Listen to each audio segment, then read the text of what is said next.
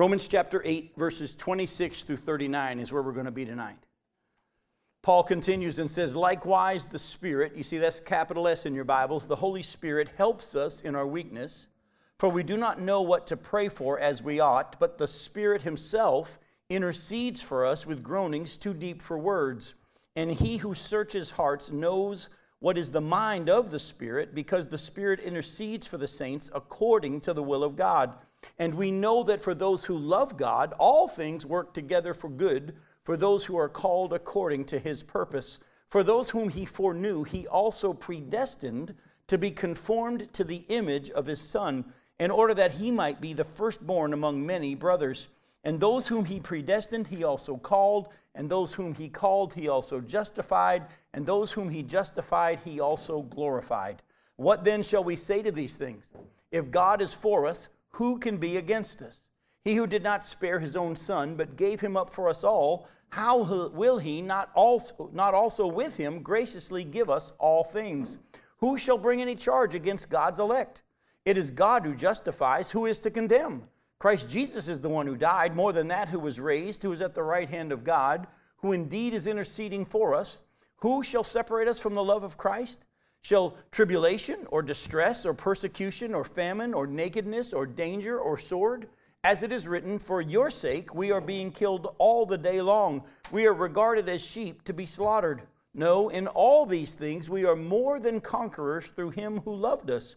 For I'm sure that neither death, nor life, nor angels, nor rulers, nor things present, nor things to come, nor powers, nor height, nor depth, nor anything else in all creation will be able to separate us from the love of God in Christ Jesus our Lord. Now, as I shared with you before, this is a great place for us to take a break at the end of tonight's study before we meet back again and pick up in chapter 9, because there's going to be a break in the context of what's going on. And when we get back together, we're going to begin Paul talking about some deep theology about God's eternal plan for Israel and so on, and future things, which we'll get to when we get back. But if you were with us last week, you remember how we broke chapter 8, verses 18 and following, down into 3 segments pretty much. We looked at it from the angle of Paul saying, I know something you don't know. Remember that? How Paul had seen the third heaven, and he talked about how he considered our present suffering isn't worth comparing with the glory to be revealed. And then we looked at the fact that creation, he then goes on and says, creation knows something you don't know. Creation is waiting for the sons of God to be revealed. Because as we looked at last week, after the rapture of the church, when we receive our bodies and our adoption as sons is revealed, that's when creation knows they're next. But there's a third part that we're going to pick up on tonight. We looked already at the fact that Paul said, I know something you don't know. Creation knows something you don't know. And tonight we're going to take a look at the fact that he then goes on and says, the Holy Spirit knows things that you don't know. Now look again at verses 26 and 27. Romans chapter 8, verses 26 and 27. Likewise, he's just talked about how he knows things and the creation knows things. Likewise, the Holy Spirit helps us in our weakness, for we do not know what to pray for as we ought, but the Holy Spirit himself intercedes for us with groanings too deep for words, and he who searches hearts knows what is the mind of the Spirit, because the Spirit intercedes for the saints according to the will of God. Now, the Holy Spirit knows what God's purposes in our suffering is or are. And he is praying for us, even when we don't know how or what to pray for, in accordance with God's will and purpose and plan. Let me read this to you again. I want you to hear what I want you to see. The Holy Spirit knows what God's purposes are in our suffering, and he's praying for us, even when we don't know how to pray or what to pray for. The Holy Spirit's already praying for us in accordance with God's will and purpose and plan. Now, many of us have been taught this passage, and we've been taught that this passage is saying that when you don't know how to pray, you ask the Holy Spirit to help you pray, correct? There's nothing wrong with that. I believe that the passage is teaching that, but that's only a small portion of it. We've been taught that we're in a situation and we don't know how to pray. Holy Spirit, help me pray. Very good prayer. But don't think that when you say, Holy Spirit, help me pray, that that's the first time the Holy Spirit's been praying for you.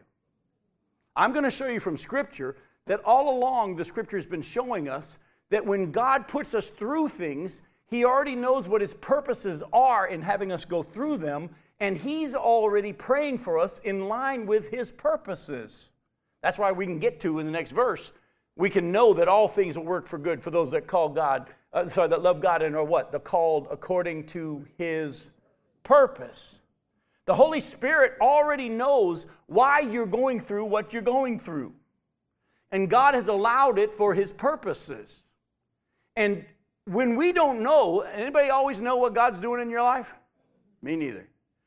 But when we don't, the Holy Spirit can help us and sometimes pray with groanings that we don't even know how to pray ourselves, and we just let the Holy Spirit take over for us. But He's also praying for us in accordance with God's purposes and will. Let me show you what I'm talking about. Go to Luke chapter 22. We're going to look at verses 31 through 34. Luke chapter 22, verse 31. Jesus is speaking to Peter at this time, but He calls him by his old name to get his attention. Simon, Simon, behold, Satan demanded to have you. By the way, that you is plural, all y'all, talking about the disciples, that he might sift you like wheat. But I have prayed for you. That's why some of your translations will say Simon, even though the original text doesn't have another Simon. But they use that to clarify that you in verse 32 is singular. All right, so Satan has to sift you all. But I prayed for you, Simon, that your faith may not fail. And when you have turned again, strengthen your brothers. Now Peter said to him, Lord, I'm ready to go with you both to prison and to death. And Jesus said, actually, I tell you, Peter, I see the new creation. I see the finished product. The rooster will not crow this day until you deny 3 times that you know me. So listen to what Jesus says. He says, Satan is asked to mess with you, and I let him. Has y'all ever thought about the fact that way back when Jesus taught us how to pray in the Sermon on the Mount, He taught us to pray like this: Our Father who art in heaven, hallowed be your name. Your kingdom come, your will be done on earth as it is in heaven. Give us this day our daily bread. And then He talks about forgiving our trespasses as we forgive others. And then He adds one little part there, doesn't He? And lead us not into temptation, but deliver us from the evil one. Hang on for a second. Jesus taught us, when He taught us to pray, to say, Father, don't lead me into temptation. Stop. James chapter 1 verse 13 says that God tempts no one. Then why does He say, teach us to pray, Father, don't lead me into temptation? Why? Because God controls whether or not we're tempted. He doesn't tempt anyone, but He controls whether or not we're able to be tempted. For years, people have said, God will never give you more than you can bear. Well, that's not what the Bible teaches. Everything is more than we can bear. Apart from Him, we can do nothing. But the Bible teaches in 1 Corinthians chapter 10, verse 13, that God will not allow you to be tempted more than you're able to bear. You see the difference? But He also says this. He said, God, first off, He says, don't think you're being tempted by things other people aren't. Others have been through the same kind of temptations. You're not the only one going through it. And God will not allow you to be tempted with more than you're able to bear. And with the temptation, He'll provide a way for you to escape. Why does it sound like God is kind of active in my temptation? Because He is. Folks, once you become a child of God through Jesus Christ and you're sealed by the Spirit of God, do you remember how the demons acted when they saw Jesus walk on the earth? They were like, we know who you are. You're the Son of God. Humans only saw the physical Jesus. The demons saw God. Well, if you and I have been indwelt, and we have been, by God Himself, Jesus is living within us. As we walk around, the demons, the world may only see physical you and me, but the demons see who? They see Jesus. And they can't touch you and I without His permission. But sometimes He gives permission. Actually, a lot of times He gives permission. What was the first thing that happened to Jesus right after He came up out of the water from His baptism? He was led by the who? The Holy Spirit where? Into the wilderness to be tempted. Wow. And we keep thinking, when's it going to ease up? I think we read tonight in Romans 8, for His sake, we're given over to death every day. I had a chance to preach this morning to a group of guys that I do when I'm in town a lot of times on Tuesdays, and we looked at 2 Corinthians chapter 4, verses 7 through 11, that talks about how we have this treasure in jars of clay to show that the surpassing power comes from God and not from us. Oh, we're beaten and we're perplexed and we're struck, but we're not destroyed. We're not forsaken. And we go through stuff for God's purposes. And he said, Father, don't lead me into temptation, but if you choose to, deliver me from the evil one. My eyes are on you. So Jesus says to Simon, all that to get back to what Jesus said to Simon, he said, Satan asked to sift you as wheat. And I said, yes. No, I've set the parameters. He's not allowed to do more than I allow him. And I'm not going to allow you to be tempted more than you're able to bear. But I prayed for you. And my prayer was that when you fail this test, you don't quit. My prayer is that your faith may not fail. Now, did Peter think he needed prayer? No. You're wasting your breath praying for me, Jesus. I'm willing to go to prison and death. Jesus, actually, I know you better than you know yourself. Before the rooster even crows tomorrow morning, you're going to act like you never knew me 3 times. And by the way, who was right? It was Jesus. By the way, let me say something to you. When God puts us through times of suffering and trials and temptation, it's not only a time to remind us of our dependence on Him and our brokenness and our humility, but it's also a test. If you were to go back and look at Deuteronomy chapter 8, we don't have time to chase all this tonight. There's so much I can't wait to show you, and we've got to stop tonight.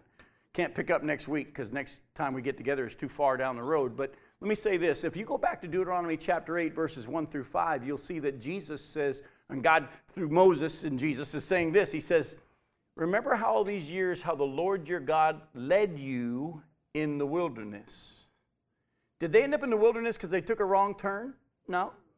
They were led directly from Egypt to the wilderness.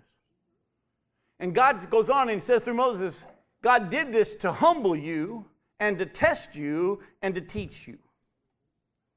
That's what all of us are going through. God is orchestrating our lives in such a way to remind us of our dependence. That's the humbling. It's also to test us and then to teach us how to follow Him. Now let me say this as well. When God says, and He did it to test you to see what was in your hearts, whether or not you'd keep His commandments. Let me ask you a question. When God gives you a test, is it so that God will find out what your response would be? No. So who's the test for? It's for us to find out. Remember, Peter says, well, let me back up. If I know that you're here, and I need to move you to here, and I hope I'm staying in the camera at least because I have no idea if I have or not. I'm doing pretty good? All right. If I know that you're here, and I need to move you to here, I can't move you from here to here if you think you're already here. Right? So what have I got to do before I can actually move you from where you really are to where I want you to be if you think you're already there? I got to show you what? Where you really are. Now, years ago, when big old AJ was 1 year old, we moved into our house, which, praise the Lord, we're a month away from paying it off. But when we moved into the house, there was this, and still is, this big pool in the backyard, in-ground pool with 4 different doors off the back of the house to the pool.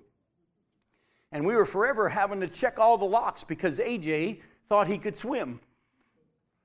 And he wasn't very teachable because he didn't think he needed to be taught, but he wasn't afraid of the water, and I knew, as his dad, he couldn't swim. So one day I decided to give him a swimming lesson because I was a lifeguard. I said, AJ, let me teach you how to swim. No. Why not? Can. You can swim? Yes. You don't need me to teach you? No. I said, okay.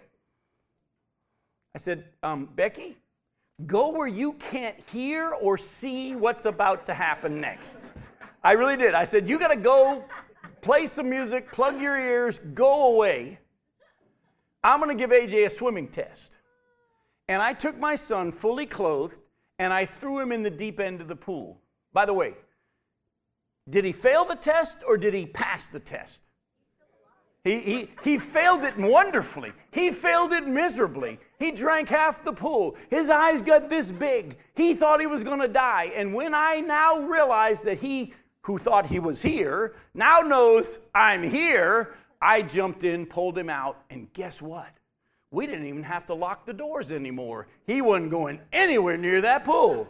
But he was also now teachable. Now, was I upset that he failed the test?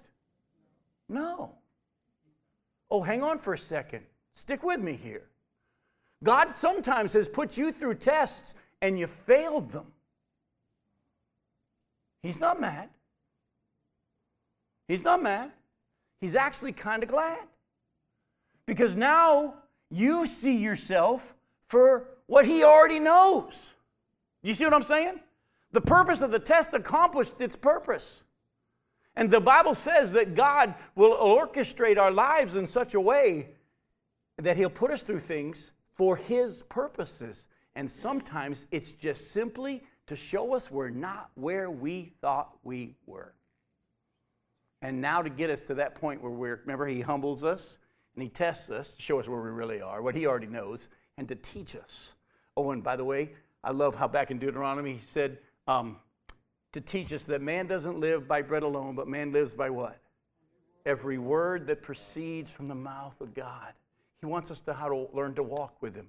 Oh, and by the way, he also said this. He said, my solution to the problem I put you in there in the wilderness, my solution was something you've never seen before, nor had your fathers ever seen before. Remember the manna? He said, my solution was something you've never seen before, nor had your fathers ever seen before. And I did that on purpose so that you would learn to check with me and follow me. We're looking for the latest formula. Let me tell you something. Whatever God's putting you through right now, his solution is going to be different from what he brought you through last time. And too many people go through stuff and God shows them things and they quickly write the book and tell everybody that's what you're supposed to do now too. No, let God walk you through what he wants to walk you through and let him show you what he wants to show you. His purposes are going to be accomplished. But don't miss this. Jesus says, I have a purpose for what I'm putting you through, Peter, and I've already prayed for you in line with that purpose. Do you see it? Go to Luke 23. So as you're praying, Holy Spirit, help me pray, he goes way ahead of you. Way ahead of you. Go to Luke 23, 32 through 37. 2 others who were criminals were led away to be put to death with him, that's with Jesus. And when they came to the place that is called the Skull, there they crucified him, and the criminals, one on his right and one on his left. And Jesus said, Father, forgive them, for they know not what they do. And they cast lots to divide his garments, and the people stood by watching. But the rulers scoffed at him, saying, he saved others. Let him save himself, if he is the Christ of God, his chosen one. The soldiers also mocked him, coming up and offering him sour wine, and saying, if you are the king of the Jews, save yourself. I don't know if y'all caught this or not.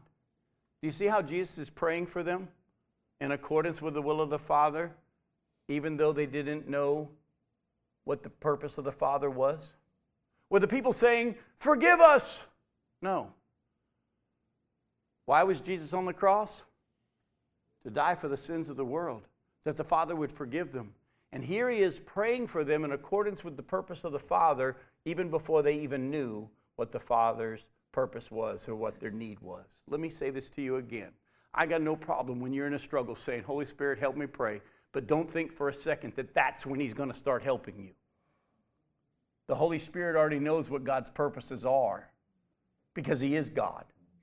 And he's already been praying for you in accordance with God's purposes and what he wants to accomplish.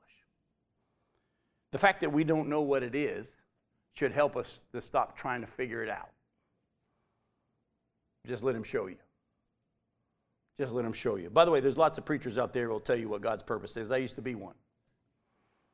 When I was pastor of churches, people would come and say, what do you think God's doing in my life? And I would gladly tell them, well, God is doing this. And then one day I realized that wasn't the Holy Spirit. And that's not my job.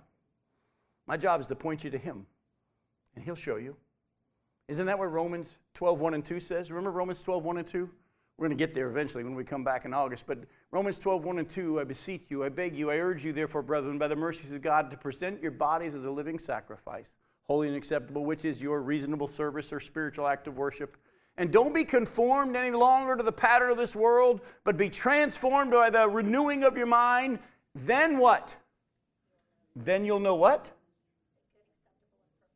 The good, acceptable, and perfect will of God. He'll show you.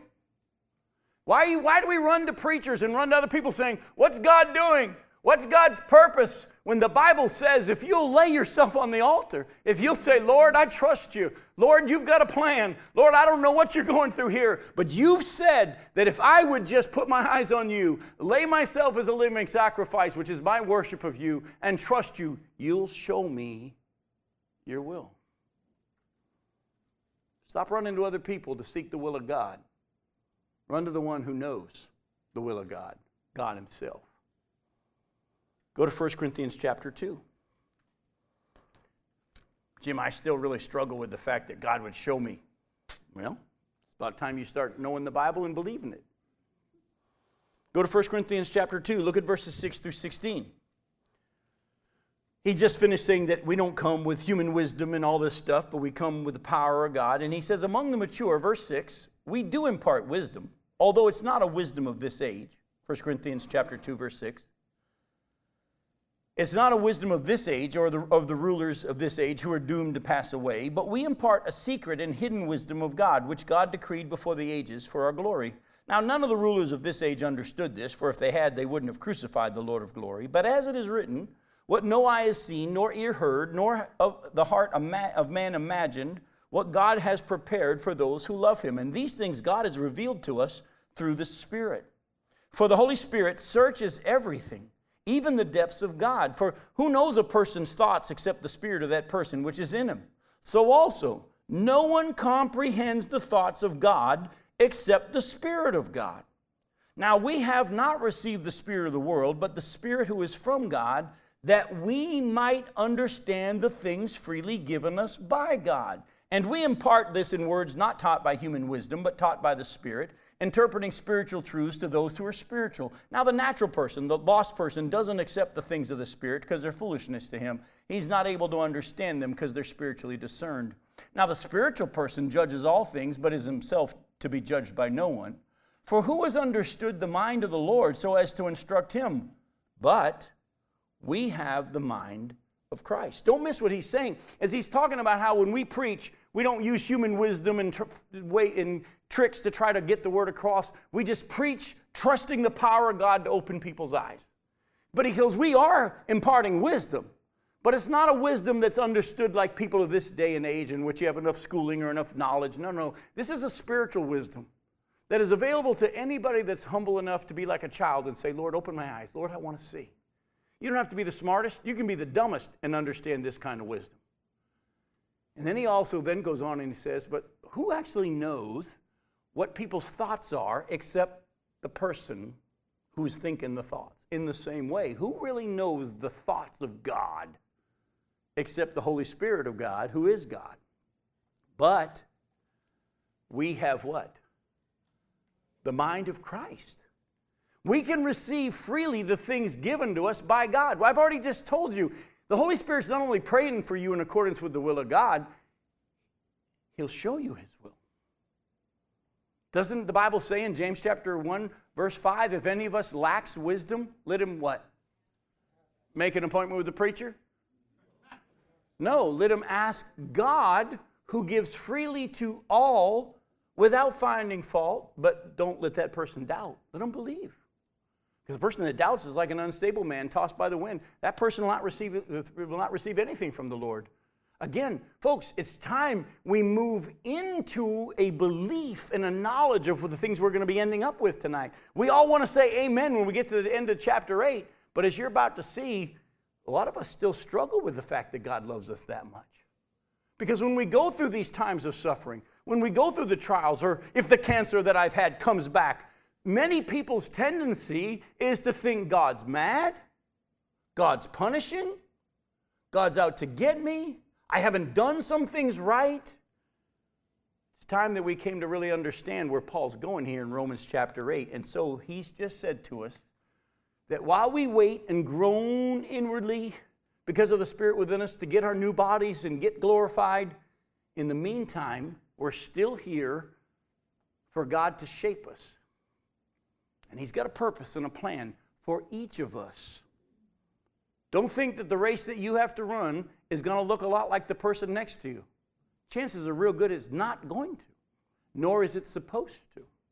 All through the Bible, we see Jesus tell Peter, hey, don't worry about John. I'll take care of John. I got a plan for John. What if I want him to remain alive until I return? What's that to you? You follow me. I got a plan for your life, which is going to involve crucifixion, but John's might not. And when he passed out in the parable of the talents, he gave one 5, another 2, and another 1, each according to their abilities.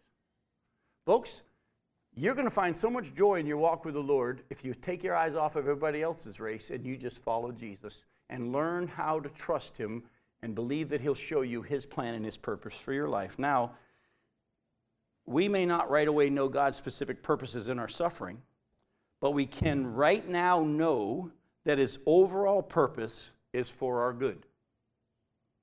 I'm going to say that again. We may not right away know God's purpose, specific purposes in our suffering, but we can know right now that His overall purpose is for our good. How do you know that? Romans 8:28. Good for you, Charlie. We know that, what? Quote it. Let's hear it. All things work together for good for those who love God and are called according to His purpose.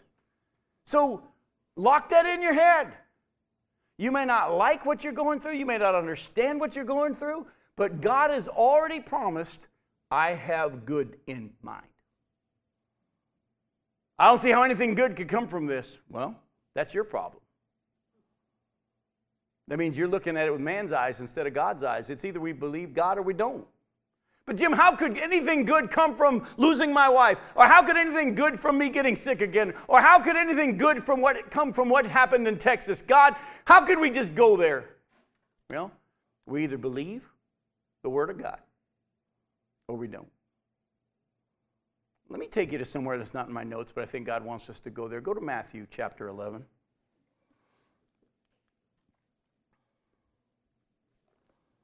John the Baptist is sitting in prison. This is the same one who said, I'm not worthy to untie his sandals.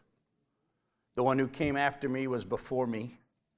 That's the one who pointed to Jesus twice and said, there's the Lamb of God who is going to take away the sins of the world. He's the same one that said, I didn't know who he was, but except for the Holy Spirit, the one who sent me to baptize told me, the one which you see the Spirit come down on in the form of a dove, that's the one.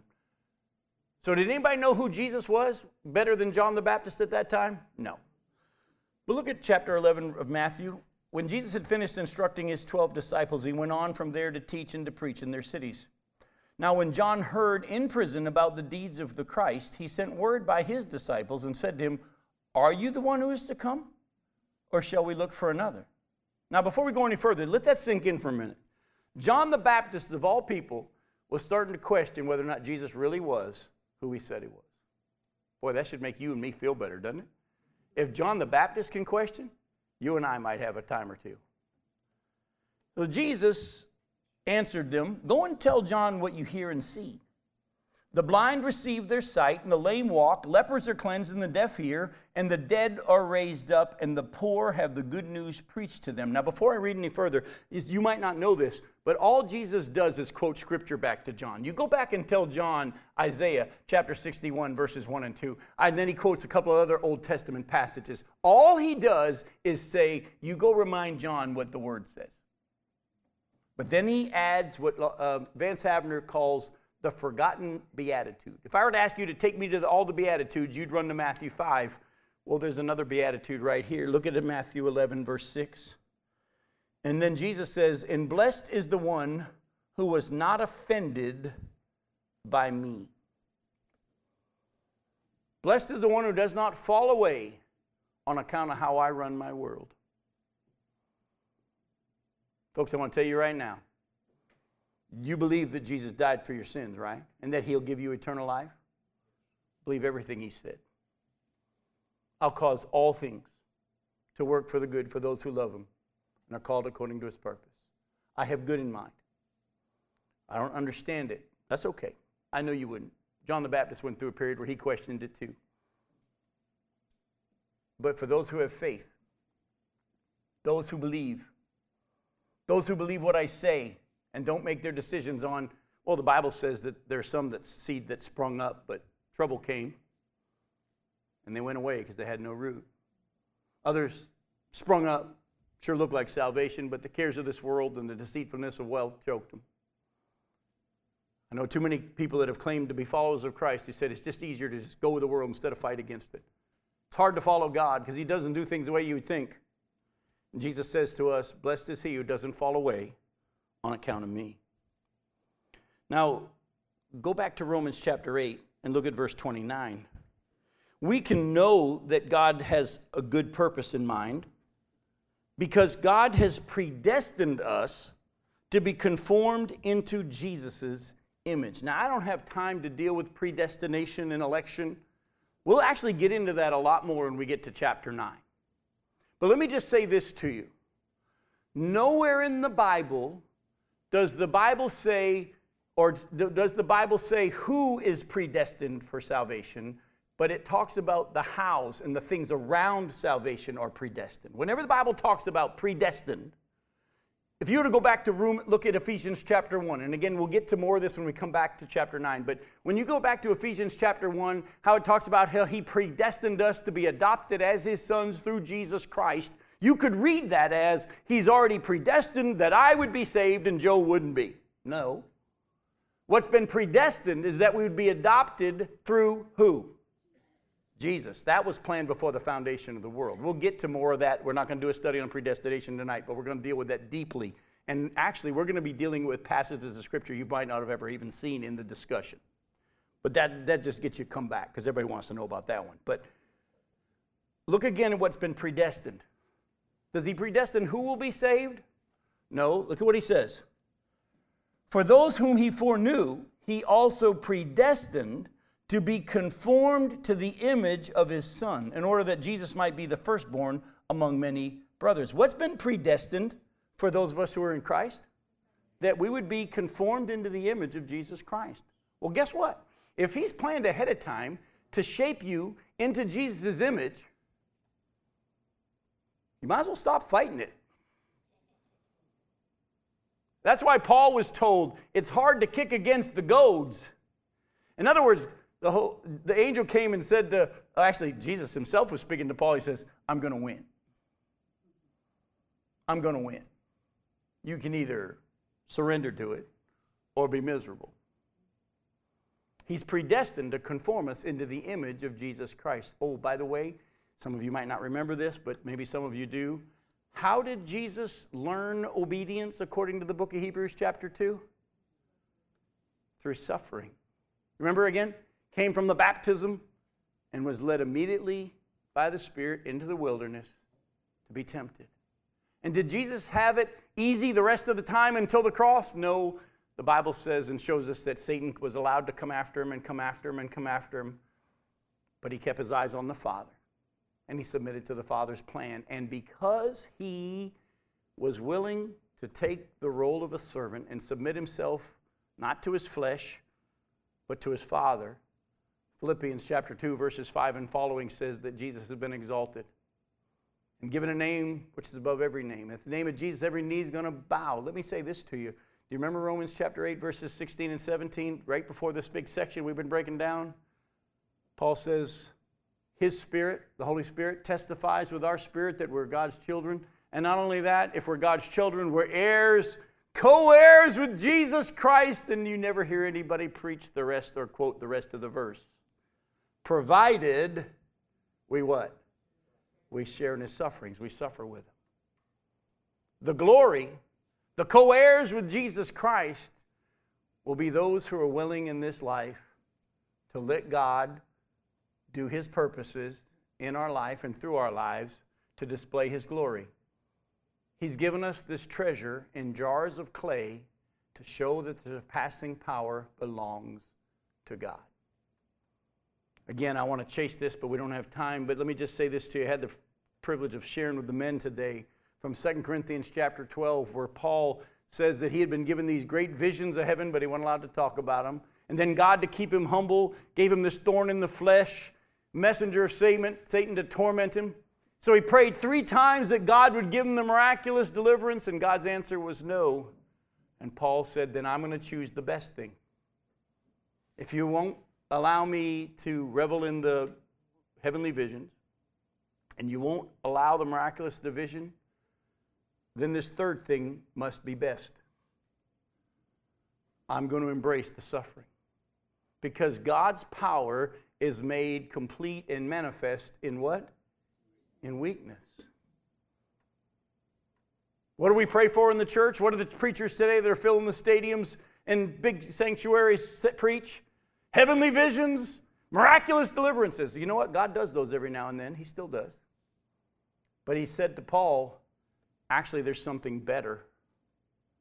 Better than the heavenly vision, better than the miraculous deliverance. My power is fully manifested in weakness. Paul says, then bring on the insults. Bring on the hardships. Bring on the persecutions. Because when I'm weak, then I'm strong. Again, that's not going to fill stadiums, that kind of preaching. But I'm not here to preach to the stadiums. I'm here to preach to those who love the Lord and know the Lord and want to go deeper. Does God have a purpose in what you're going through? Yes. And it's good. Will you know what it is right away? No. Will you know what it is? Yes. He'll show you. He said that, would he not? Did he not say it? He'll reveal to you his will. He'll reveal his purpose. He will show us. We just need to believe and not doubt. Exactly. We're not children of the darkness. I love that. By the way, Philippians 1:6. You don't have to turn there. I'll just get it started. I know you can finish it. Paul says, I'm confident of this very thing, that he who began a good work in you will what? Will finish it, right? Because he's predestined to conform us into the image of Jesus Christ. 1 Thessalonians chapter 5. Go to 1 Thessalonians 5. Look at verses 23 and 24.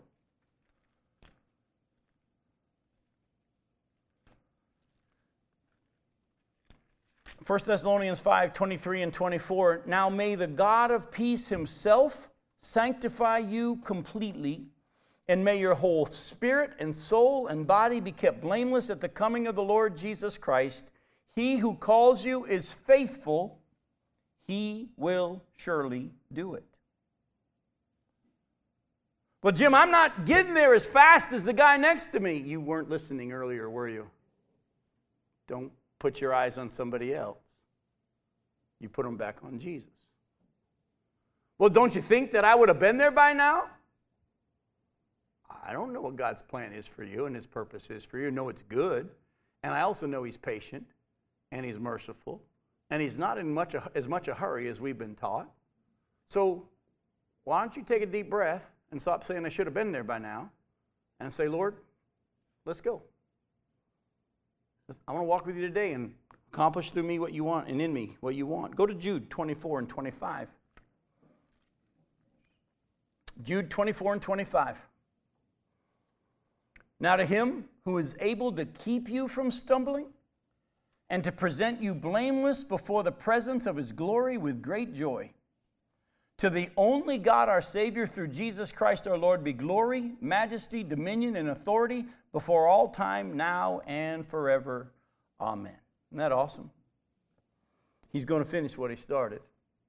That's why he would say, hey, Simon, even though he'd already become Peter, you're going to look like the old guy for a while, but it's okay, I prayed for you. And you're going to fail this one miserably, but wonderfully at the same time.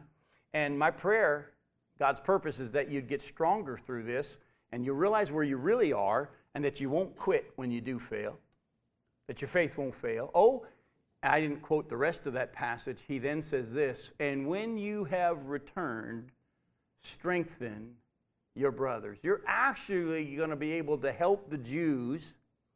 I think that's who the brothers are that he's talking about. Remember, Peter was chosen to preach to the Jews? You're going to be actually better able to preach to the Jews who denied me and rejected me and killed the Messiah, because you will have done the same thing in the fact that you lived with me for 3 years. You saw my glory on that mountain. You saw me raise Jairus' daughter. You were one of the special ones who got to see more than the others. And you said, not only do I not know him, I never met the guy, and I swear to God, I've never met him. But you know what? You're going to be the best guy I can use to go back and preach to the people who killed the Messiah. It's all right, I did the same thing. You denied him. You rejected him. So did I, and he forgave me. He'll forgive you. Folks, you ever thought about the fact that God uses some of the mess in our lives to use us? There are things that you've been through that I've never been through, and there are people that God wants to use you in their lives because you can honestly say, been there. There are people out there that need to know God loves them even though they have a drinking problem or a drug problem or a sex problem. I've never really had those. I've never taken a drug. I've never had a drink. I've got lots of other problems. We don't have time to list those because if I shared with you, you'd get up and walk out of the room. But, of course, if I knew what you guys did, I probably wouldn't even talk to you. But let me just say this. God can take your brokenness and use you to minister to people because you can look them in the eye and say, been there.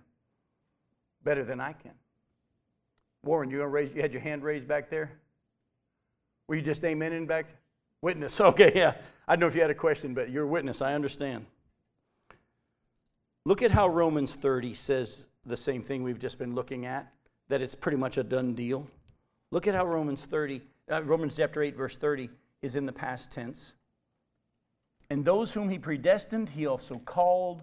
And those whom he called, he also justified. And those whom he justified, he also glorified. Do you see how it's all in the past tense? God already sees it as done. That's why he can look at Simon Peter and say, I tell you, Peter, before the rooster crows tomorrow, you're going to deny you didn't even know me 3 times. Well, why are you calling him Peter? Because I see the finished product. I see the finished product. And folks, we've got to trust that God, who said he would start it and finish it, the author and perfecter of our faith, the one who said he's predestined to conform us into the image of Christ, if we are truly his, it's going to happen. But we'll enjoy the journey a whole lot more if we believe the truth.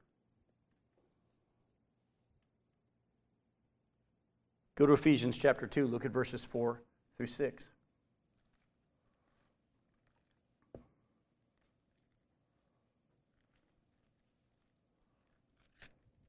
Ephesians 2, verses 4 through 6. But God, being rich in mercy, because of the great love with which he has loved us, even when we were dead in our trespasses, made us alive together with Christ. By grace you have been saved, and raised us up with him, and seated us with him in the heavenly places in Christ Jesus. Is that future or is that done? It's done. Can anybody explain that to me real quick? You want to switch places with me real quick and explain that? I can't. But we've already seated in the heavenly places with Christ. Well, you say, well, I don't know if I really believe. That's just one verse. Go to Colossians chapter 3. You're in Ephesians. Go to Colossians chapter 3. Look at verse 1.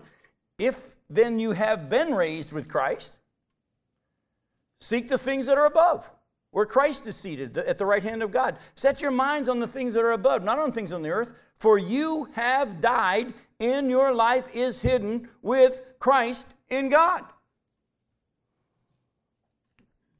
It's hard for us to grasp, but it's done. Folks, we need in this war against our flesh to live with a daily reminder of these truths. That's why we have to renew our minds. And what does God renew our minds with? What does he sanctify us with? His word. Have you ever noticed every time people were questioning or wondering or doubting or discouraged, all he did was give them the word. The 2 men on the road to Emmaus, we thought he was the one. We thought he was going to redeem Israel. Some of our guys came back and said the tomb was empty. Some of our women said they saw angels. And, we don't know. And all Jesus does for that 7-mile walk back to Emmaus is just give them the word. Give them the word. Give them the word. Again, we either need to believe it or we're not going to. Satan, by the way, is going to try to get us to focus on ourselves and our failures instead of on Christ and his promises. He wants to use fear to keep us from knowing the truth. Go back to Romans chapter 8. Look at verse again at verses 15 through 17. Romans chapter 8, verses 15 through 17. For you didn't receive the spirit of slavery to fall back into fear, but you have received the Spirit of adoption as sons, by whom we cry, Abba, Father. The Holy Spirit himself bears witness with our spirit that we're children of God, and if children, then heirs, and heirs of God, and fellow heirs with Christ, provided we suffer with him, in order that we may also be glorified with him. Look again, we didn't receive the spirit of slavery to fall back into fear. 2 Timothy 1. Go to 2 Timothy 1, verses 1 through 7.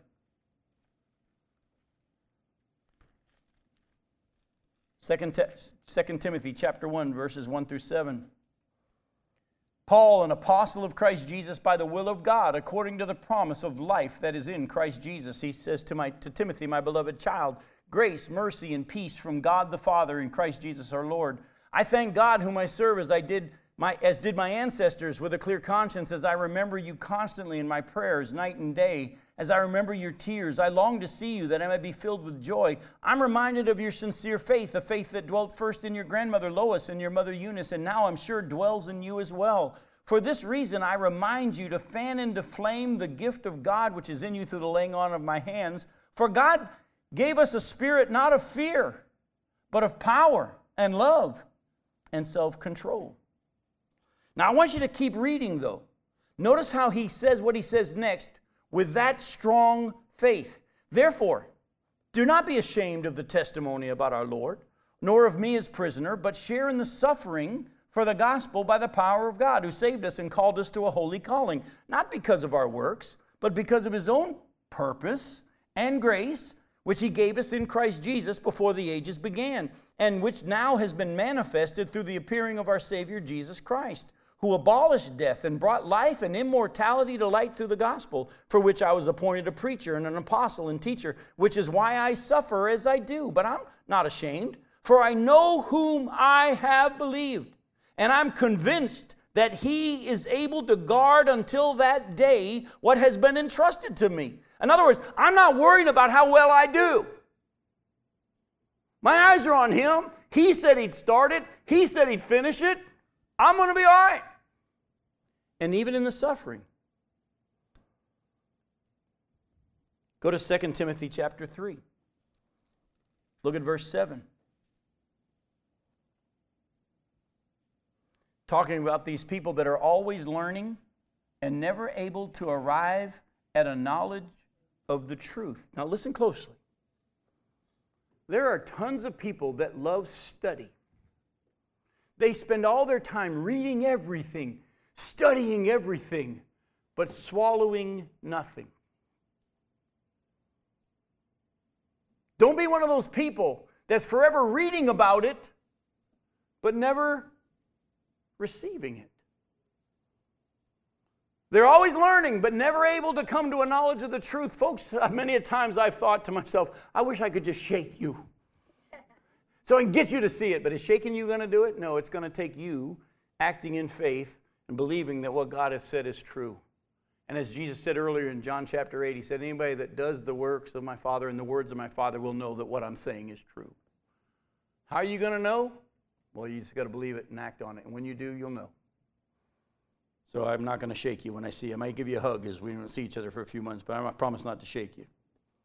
At least not most of you. We need to know, meditate on, and believe God's promises and his love for us. So let me give you a couple of promises I want you to start meditating on. Go to 2 Peter chapter 1. 2 Peter chapter 1, real good, verses 3 and 4.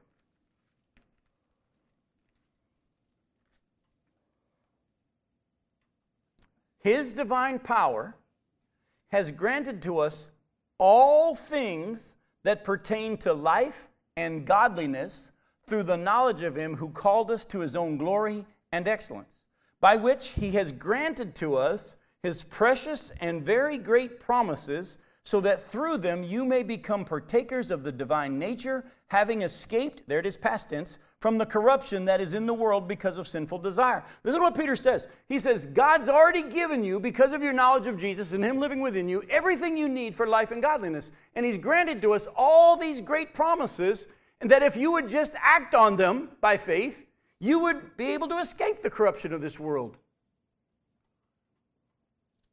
This past Sunday, the youth pastor of our church was preaching. It was Youth Sunday and Graduate Sunday, and he was preaching from John chapter 5, where Jesus comes to the man at the pool of Bethesda, and he says, "You're healed. Rise and walk." And God spoke to me. There are some areas in my life where I still wrestle and struggle. And God said, the man could have either believed what Jesus said, or he could have just said, but you don't understand. I've been here 38 years, and I've really struggled, and I've tried to walk, and I can't do all this stuff. All Jesus said was, you're healed. Rise and walk. And God spoke to my heart, and he said, Jim, you've got the power. Get up. What are you saying? Well, it's the thing I struggle with. Yeah. But I've already given you the power. Act on it. One of my things I struggle with is worry. The good news is, the more I believe God, the less I worry. Go to Ephesians chapter 3. Look at verses 14 through 21.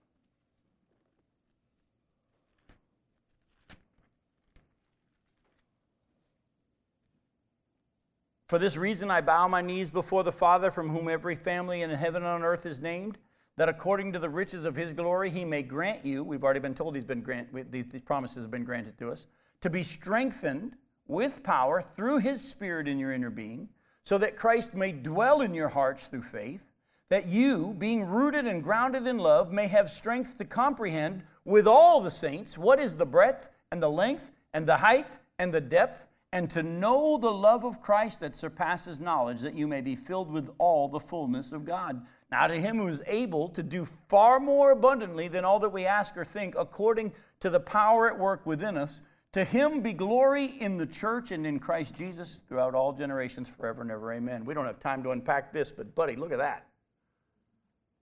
Paul says, my prayer now is, knowing that you're already saved, is that you would have the ability by God, Christ dwelling in your hearts through faith, to understand the height, the width, the depth, the breadth of the love of God, and that you would experience all the fullness of God. Now let me ask you a question. How many of you, show of hands, have experienced all of what has been promised here? Me neither. Because if you raised your hand, you're done, all right? We better measure you for your coffin tonight. But listen, it's still there. It's available to us. But the question is, do you believe it?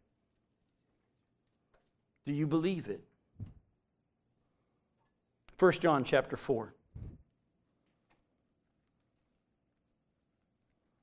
Look at verses 13 through 18. 1 John chapter 4, verses 13 through 18. By this we know that we abide in him, and he in us, because he's given us of his Spirit. And we have seen and testified that the Father has sent his Son to be the Savior of the world. Now, whoever confesses that Jesus is the Son of God, God abides in him and he in God. So we have come to know and to believe the love that God has for us. You see the difference between knowing and believing? That's one of the biggest things we struggle with, is we know it, but we don't know it. We don't believe it. God is love, and whoever abides in love abides in God, and God abides in him. And by this is love perfected with us, so that we may have confidence for the day of judgment. Because as he is, so also are we in this world. There's no fear in love, but perfect love casts out fear, for fear has to do with punishment. And whoever fears has not been perfected in love. Now listen closely. The Bible does teach that we're to fear the Lord, but if you were to go and look at Psalm 34, he would actually say, he goes, taste and see that the Lord is good. Those who fear the Lord have no lack. Let me teach you, he goes on in Psalm 34 to say, let me teach you the fear of the Lord. Just do what he says. Because what he has is best. Whatever he says is best. It's not a fear of, well, if I don't do it, God's going to punish me. No. That's a fear of punishment. Whoever's fearing punishment has not been perfected in God's love. Folks, I'm not worried about God getting me. I don't want to miss out on the reward. I have a generous Father who loves to bless. But as you as a parent could not bless when your kids were walking in disobedience, you loved them and you ate and grieved over the fact that, man, I really wanted to bless you right now, but you can't reward this behavior. In the same way, you grieve the Holy Spirit. We quench the Holy Spirit when we walk in disobedience to Him, but He loves us. And you don't get to experience the full extent of His love because you're too busy missing out. But the moment we repent, the moment we say, I thought I was here, now I realize I'm here, God says, oh, good, let me open my wallet. Let me pour out my blessings. Now, again, He's not going to make you a millionaire and doesn't promise you to ever be sick. Remember, we're always given over to suffering because of our walk with the Lord. But at the same time, Paul says, those who fear the Lord have no lack. They lack no good thing. If you're still afraid that God's going to be upset with you and punish you, you don't think Jesus paid the full price, and you've not been perfected in love. And if all of us are honest, every one of us still struggles with that a little bit. That's why Paul prayed that we would together with all the saints, that's another message for another time. We need each other in this journey of moving into fully understanding God's love for us. And that's why His commands are what? Love one another. Do it for each other. In community as God designed us to come to know the love of Christ. If you isolate yourself from the body of Christ, you will never, ever come to the full understanding of God's love for you. He's designed it to happen in community. And without the community, you'll never experience, oh, I had an experience with God. Well, that was nice, but you're still not even close to the full understanding, according to the Scriptures, of God's love without community. Go to Romans 8. Look at verses 31 through 39. And can we do this in the time we have left? Yes, we can. What then shall we say to these things? If God is for us, who can be against us?